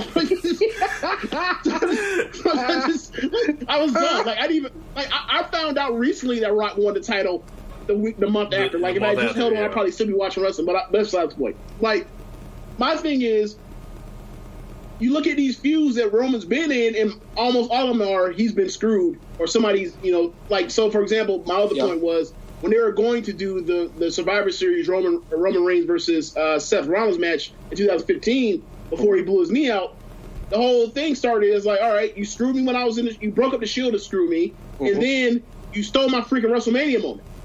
Yeah. But don't get me wrong. Like, if you find he started one of the feuds and he was a babyface, I would say like that Rusev feud. Like he absolutely started that Rusev feud. He was a jerk. Mm-hmm. Yeah. But we're just at a point now where like he needs to they need to do something besides just this with him because it's not working. You say it's not working, but he's got the biggest reactions and he's selling the most merch. So what is working? Is he selling the most merch? Yes, the numbers tell that. He's selling more merch than Cena. Well, I mean, nobody's selling more merch than Cena. We know that. Okay. I mean, he's the number one of the full-time guys. Okay, but here's the thing: out of all the full-time guys, he's not selling so much of a substantial more amount than the number 2 guy or number 3 guy. So it's like you're at a point now where like you can just pick your guy, and they did. And the thing is, it's like Roman Reigns benefits from the moving of more goalposts than any other wrestler on the roster. So you're saying the refs keep giving them extra 5 yards? Just to get closer pretty to much goal. WWE, yes. Okay. I would say this, right? So remember how people were so upset with Cena because he how many main events of WrestleMania did he headline in a row? Oh man, it was like I think he did 3 in a row at one point. It was 11, 12, and 13. 21, 22, 23. That too. 24. Yeah, it was damn near almost. He's main evented three WrestleManias in a row twice. Yes. Okay. So we're now at the point now where Roman's about to do 4. Excuse me. No, he's only main evented 5 WrestleManias. He main evented WrestleMania 22, 23. He wasn't in the main event at 24, not 25, not 26, 27, 28, 29. Cena wasn't oh yeah, you're right. That wasn't a match. He was in championship match. Championship match. I mean, but official last match. Yeah. But yeah, Roman four main events in a row. That's insane. And the only reason Roman main evented this one is only because Undertaker was retired. That man stole one. If Undertaker wasn't retired, it wouldn't have been last. Can we agree on that? But that's the thing. Who did they choose to retire Undertaker? Like that's a big freaking privilege. Is that they or did he choose it? We don't know. That news hasn't come out yet. What, you mean Undertaker? Taker has requested to wrestle guys numerous times.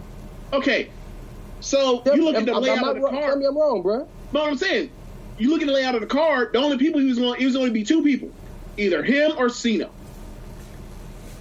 I mean, and Cena had his engagement thing. Maybe, I don't know, but even think about it like this. right? If you're gonna retire Undertaker, if you're gonna retire Undertaker, you can't leave and not be on TV yourself for months and then show up on the 4th of July. No way Vince is gonna let that happen. So you admitting it made sense then? Given the circumstances, that's all they had. That's the only thing they could come up with. Okay. All right, man. Let's we went a little long on that time. I want to get to this before we run out of time. Alberto Del Rio was suspended from GFW on suspicion of domestic battery. It turns out Paige came with a story revealing that he actually did not put his hands on her. And it is a situation that has been, I want to say they've been together for maybe like a year and a half at this point. And from the day it started, it's been nothing but vitriol in their direction. I feel like this whole, issue is separate from the other issues that they've had, because I felt like, for the majority of it, and I wrote a column about this, it was basically Alberto Del Rio and Paige. We don't need to, what was the damn shit I said? It's been a long day. You said stay out of their business. It's none of our business. They deserve their own privacy. Their personal lives are none of our business, and I stand behind that. Today, when they get into all this whole thing, and I say that because from day one, a picture came out of them.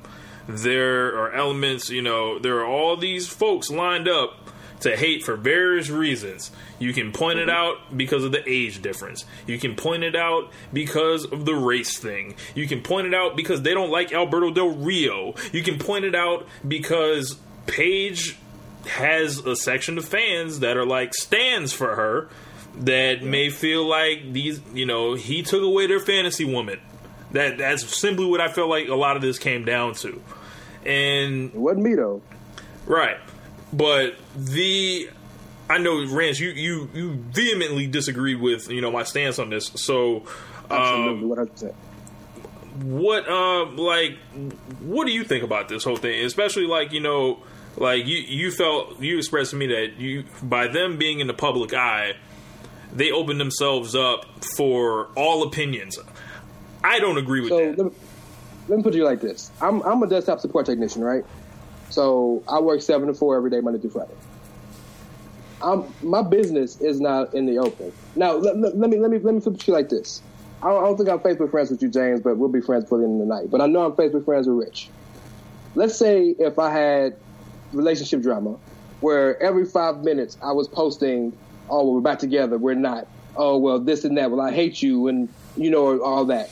Eventually, you being my Facebook friend, you might say, you know what, man, I'm really sick of this shit. I'm not going to sit here and I'm going to unfollow you so I don't see your feed because I'm sick of this. These people have chosen to put their lives in the public sphere, not only as wrestlers, but as reality stars. And I get the argument that all reality isn't true, but reality shows come from a modicum of truth. They script situations, but everything that happens in situations really happen. So they have chosen to put themselves in the public eye. Another thing, all the Twitter followers Paige has, all she talks about on her Facebook page is Del Rio. So I think that, I'm not saying that we should go to their house and say fuck them. I'm not saying that we should do everything in our power to try to get in contact with her and say she needs to leave him. But I have every right in the world to say, oh, well, hey, man, I think both of them crazy and this, that, and the other. And they're giving us situations to say these things. They've had 4 run-ins with the cops in 7 months.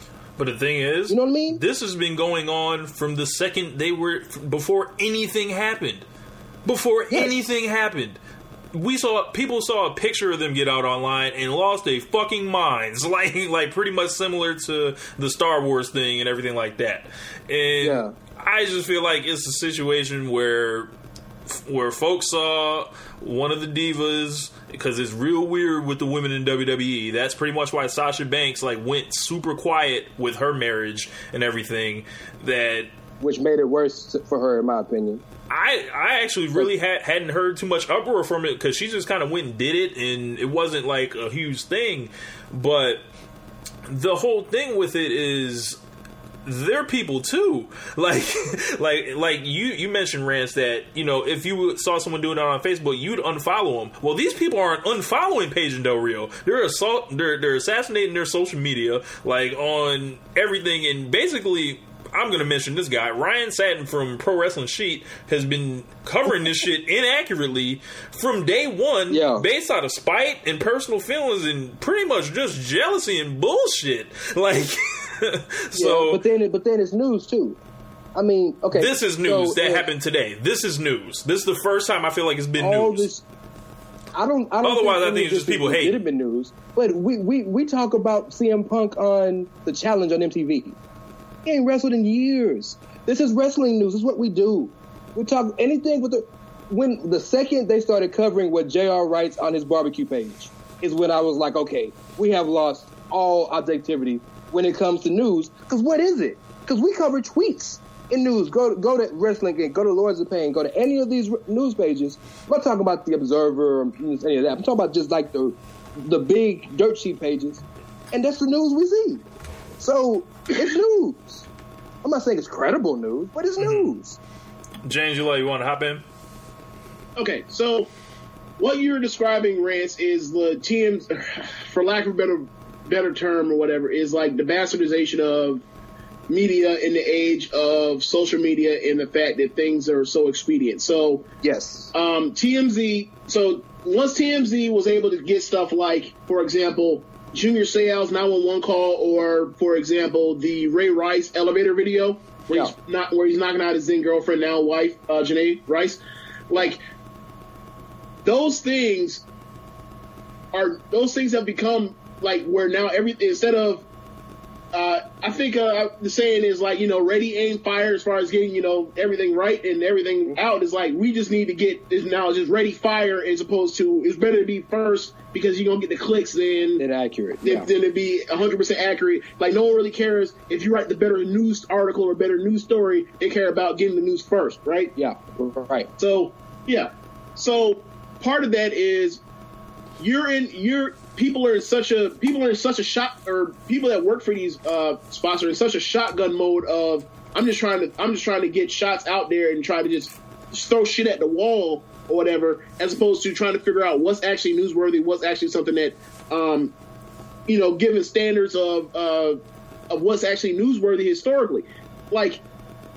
And also, that also comes along with your preferences for whatever else you're into. So, yeah, like.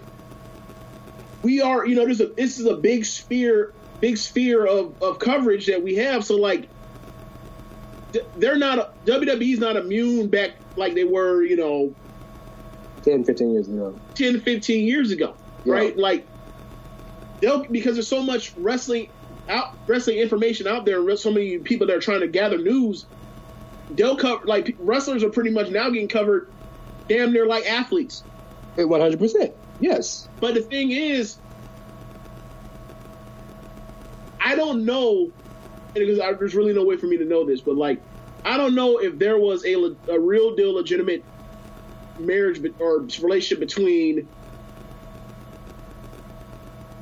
star male athlete X and star female athlete Y, or, star female athlete X and star female athlete Y, or male, or male and male.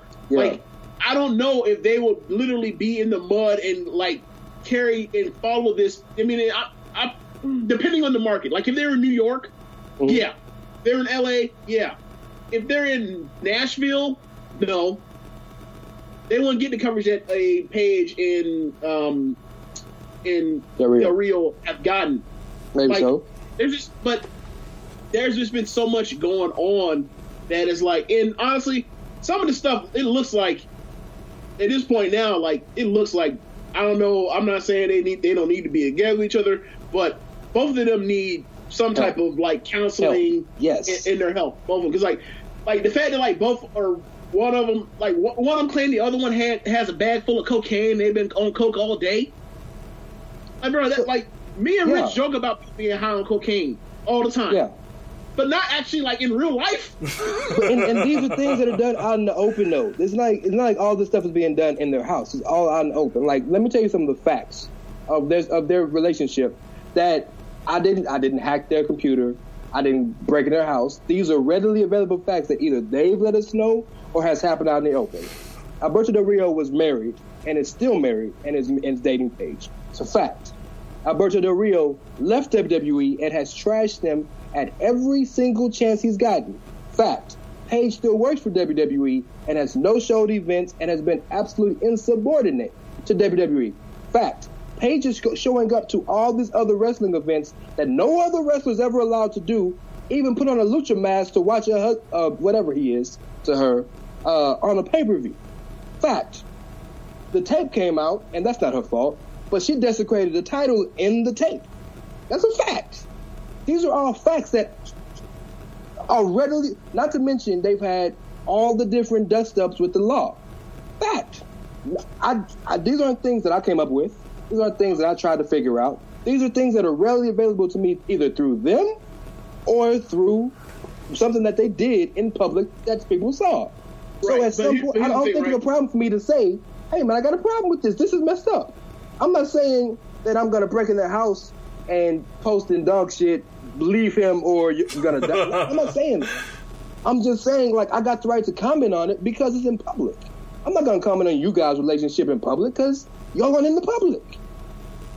But these people are in public. They are public figures. If we know, like, for example, James Harden just got $228 million. Long money. Extension, right? I'm from Houston, so that's all we're talking about here. Right? That's public knowledge. So if somebody come at him talking about some money or people talking about his money, you can't say, oh, well, leave his pocket alone. We don't need to talk about that. It's public knowledge. Right. But let's rob that nigga. For example, right? Where's the line then? The line is when you physically try to do something to them or you impede their actual space or their actual privacy. That's when the line is. I can say whatever I want. All right, so let's see. Okay, so hold on. So let's say, for example, and this has happened in the 90s all different times, right? A public figure gets outed for being gay, right? Is that fair? Because somebody can go through and look at some information and find out this person was doing X, Y, or Z. Is that fair for to release that? It's news, man. I don't like it. I don't think it should happen, but it's news. It's the news cycle that we've created. But my point is, what's the line on that? We can't. The line is so far, we can't bring it back all of a sudden. Our president tweets everything all day long. This is the line. This is where we live in, man. I'm not. Look. So if right now, listen, right? There's a lot of fucked up shit that happens in this world, right? Yes. And there are certain things that depending on how you feel about it. And the world's already so far gone on it in the 6 that world and all that kind of stuff. There's certain stuff that you still just not gonna stand for just off the strength of who you are as a person, right? Right. So for you to say that in this particular area, I'm going to put up a fight, and in this particular area, I'm not. I'm kind of looking at you sideways. So I'm kind of like, all right, well, like you're just arbitrary making up the rules as you go. So be consistent. I'm with you. So, but all I'm saying is I got the right to talk about it. I'm not saying that anything else should happen. I'm just saying I got the right to talk about it. So the whole conversation stems from Richard's comment. Just from my perspective, I feel uncomfortable once we start getting into certain things. Like now, as far as like you gotta admit, there's some straight up like detective stuff to find out. Like, oh yeah, I can look off the reflection. I believe it's the reflection of her phone is how they found out that she was at this pay-per-view. That's some real Sherlock and Watson type shit. Like, come on now. It went off the reflection of her phone. She had a pass in her hand, and someone zoomed in the picture. Still, it's detective stuff. Like, yeah, that's some real like CSI shit. Like, come on, man, y'all out here to get these people. And she is one of the most palest human beings on the earth. So, I mean, somebody probably would have had an idea sitting next to her. Like, look, think about it like this, right? We just had an angle back in December, November. Based on the fact that Chris Jericho was ringside wearing a lucha mask, and no one exposed him. Yeah, a Sin Cara mask at that the week after they had a fight. Right. That's God status. That's God status, bro. That's God status. Yeah, man. But Rance, you were going to make one last point on that? I just wanted to say, I mean, well, Rich surprised the hell out of me coming with what he came with because I never knew. I don't really have a lot of people in my personal life that I see every day that are really wrestling fans. It's like 2-3 people, maybe 4. So the majority of my wrestling friends are through Caleb or my boy Carl, like who aren't you guys. I talk to you guys through Facebook or through text. So, you know, I don't have an opportunity to talk to people like this. So I didn't know that there was a chance that people were upset with it because Alberto Del Rio's Mexican or because Paige is pristine in their eyes. But that's his life, right? No, you're right. So you see any, how do I say this, right? Can you name like any of the TV shows that you can think of from your childhood or what have you, where like it involved like people that are of dating age, and then like you see like whoever is like the top white character on their TV, like dating a black person or dating somebody of color. Like that's very few and far between, and it's never like an ongoing storyline where that person eventually gets married to it. It's always like a thing to be like, yeah, to let you know, like but like that's just a reflection of society because of like. Remember when Zach was dating Lisa for that one episode? We are so segregated, and we have so many issues in this country, in the world, period, as far as race or whatever that goes with it. It's like, okay, like some of y'all are hating or whatever, but some of this stuff is just ridiculous. Yeah. So you have to worry about like, then you have to think about like, okay, how much of this is like, you have to think in your mind and take into account like how much of this is they just don't like this dude, and how much of it is like they don't like, and they especially don't like this dude with her. So you're right, but you know, like white women is one of those third rail topics. You know that. 100 Emmett Till. I understand exactly what you're talking about, but I'm saying the point I'm trying to make is about me in particular. That never crossed my mind. I never cared because I don't care about those two, whether they're wrestlers or not. It never crossed my mind. The only thing that I had to say about the top subject, which started the dialogue, was Rich put the column out, basically saying, and I'm putting words in your mouth, forgive me, but basically, shut up about their business, let them live their life. Well, see, that wasn't cool with me because we got the right to talk about it if it's in public. Whatever the other issues are, I never even knew about it until Rich brought it out to me. I never even thought about it. I'm like, now that I think about it, I can understand that means it was good calling then. I made you think about something. So that yeah. I mean, I'm not gonna sit here and be one of the people that say I don't see race, but I don't think about that shit on a regular basis, unless I'm forced to. So if I'm watching two wrestlers when wrestling goes off, bro, I talk about it, but I'm not thinking about these people in my personal life, unless I'm talking about them. So Jose Rodriguez and Sarah J. Beavis never crossed my mind, unless something was being talked about. So I never thought, oh man, well, you know what, this is a racial thing here about them dating. I was just like, these people dating, they wilding out. It's fucked up. It wasn't okay. So for me, it wasn't a thing of it's a Mexican man in a British chick, Anglo woman, getting it on. Like my whole thing was like, okay, that whatever. part can't be ignored. And then you see the feedback, and it's like overwhelmingly negative, and you're like, wait, hold on, why? I don't understand. To their credit, you know even the WWE had a problem with it. So maybe they knew something we didn't. But this was off GP. This was when he jumped. This wasn't like this was when he was still with. This is like when he had just came back to the company. Yeah. And everything was copacetic allegedly. Like, so it's like, okay, that's odd. Where's it coming from? You know, because me, I'm also thinking the same thing like you. Like, I'm not like this. Is how I deal with a lot of this stuff, right? And this is how my moral compass really goes as far as like fairness of how people should be able to, or fairness how people are being treated when they're being harmless, right? Mm-hmm. I don't care, so I don't see how that shit bothers the next person. I'm with you. Know what I'm saying? That's kind of how I feel about things. Yeah, I just don't care. So I was like, when I see people like react this way, I'm like, okay, I'm completely detached from it, but like, why are y'all so charged up? I don't understand. Yeah.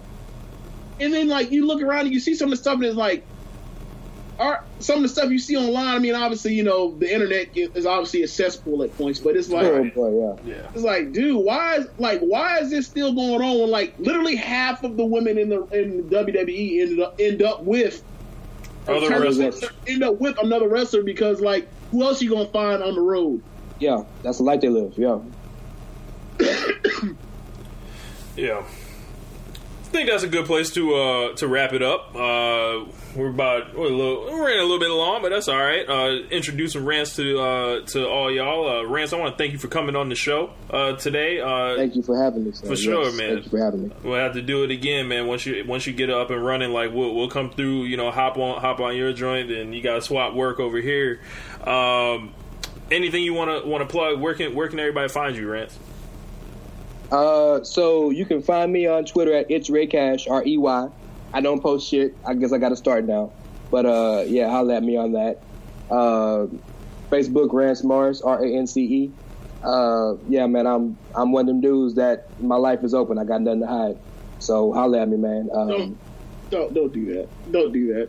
I got nothing to hide, bro. Even if you do, don't do that. Like you just inviting it on. Invite trouble. James said don't do it. I ain't gonna do that. But you can holler at me. You can holler at me on either one of those mediums. I periodically still write columns on Lords of Pain. If you see me, it's probably with my boy Carl King Curvin. So yeah, those are my mediums, man. Holler at me on those. Anybody want to talk, man? Just hit me up. And remember, there's a rule states: don't come kicking that fuck shit. Yes. Yeah, Now you always gotta put that out there. Nah, come and holler at you because you open book. You ain't got nothing to hide. Don't even have people come out here and come at you out of pocket all the time. You gotta let people know ahead of time. You gotta come correct. You can't just come at me with this foolishness. Yep. So we're gonna rewind all of that. Yep. Don't come at me with that fuck shit. But you know my stuff. There you go. Don't come at me with that fuck shit. There you go. For sure, man. James Boyd told me to say that, and I agree. I'm with you. Right. Y'all can check out. I put out another couple columns this week. I talked about the 8 matches I can't wait to see with a bonus match in the G1, and I also put out a column on socialsuplex.com, basically arguing why, or asking, was Black Ninja the greatest video game wrestling character there ever was?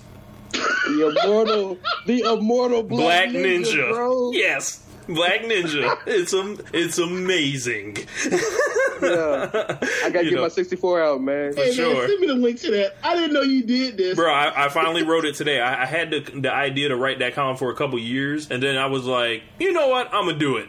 And I've been getting a lot of responses on Reddit from it, and a lot of folks recommending stuff. Some people agree, but I know in that game I used the ninja. I don't care. It was the great Sasuke. I ain't know about none of that. I want the ninja. Give me that dude. He's the ninja. But he's nobody else. He's the Black Ninja, right? With capital V, right. THE, right. Shouts out to Jeremy, who's putting out the fantasy WWE G1 columns. He's pumping them out pretty much on an every other day basis. So that's a hell of an undertaking, like to try to do that thing, to write a G1 out, completely book it yourself, and come up with all the finishes and keep it interesting. So shouts out to him. We're gonna have Sierra Reed, our women's wrestling expert, join us for our preview of the Mae Young Women's Classic and also the analysis on it. She's pretty much going to come school everybody. What up to her? And James, you got anything else you want to add on here? Nothing. I have nothing to add. I just saw Jeremy on our group post a video of the end of the show from Monday, where Angle's on the phone with the mystery love interest. Yeah. Yes. And then it's a video where it turns out he's allegedly on the phone talking all sweet to Kane. Look, that'd be a twist. Kane is back. That's a real swerve. Oh man, I'd be curious to hear you guys would think that's going to be, man. I'm really hyped for that. Oh, either Stephanie or Dixie. You don't think it's a gay dude? You don't think it'd be a gay storyline? It could be. They want to do it. It could be. Here's the thing, right? WWE is not responsible when it comes to any type of racial or sexual orientation or gender stereotypes. They're not. They're just bad. Like, think about before the women's revolution, where pretty much all of their feuds were based on the fact that women hate each other, and quote unquote, right? That's the whole theory. All women are crazy and they hate each other, right? Yeah. So Paige will snap, AJ will snap. Yeah. Nikki will turn on her sister for no reason. I wish I would have killed you in the womb. Yes, die in the womb. Too. And then remember they did Billy Gunn and what was the game Billy and they Chuck. did? Billy and Chuck. Billy and Chuck, where they were pretending to be gay to try to get over. Like, nah, man, that's not responsible. I don't like. And I doubt that they have some folks backstage helping them with this. Yeah, like, you know how, not even backstage help is like, they don't know how to control themselves, and they're not responsible to be handled. Like, it's just nah. Yeah, and it's also gonna be weird because like Angle had Angle is like 47 with like 5 kids too. Like that's like why do that? That would make more sense to me than him fucking Stephanie. Come on, dog. Bro, think about it.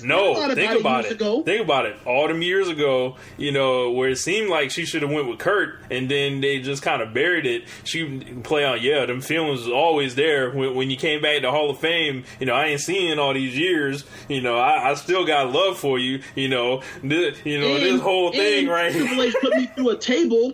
Yeah. Stephanie just got an SP yesterday for her work in the community about how she. No, man. Wait. So she don't want no love? So what you're trying to say is because she's because in a fake TV show she's having an affair and she can't also do community work? That's what you're trying to tell me? No, I'm not saying that. I'm saying Stephanie's the only person that would care about that. We'll see. But my whole thing is like you just look at it. It can only be. I mean, I heard somebody say that it could be because Angle's 47 that somebody on the roster is actually one of his love children. Like Chad Gable or something. Yeah. Oh man. So in my mind, realistically, it can only be either Dixie or Stephanie. Well, if you want to know who it is, listen to One Nation Radio next week.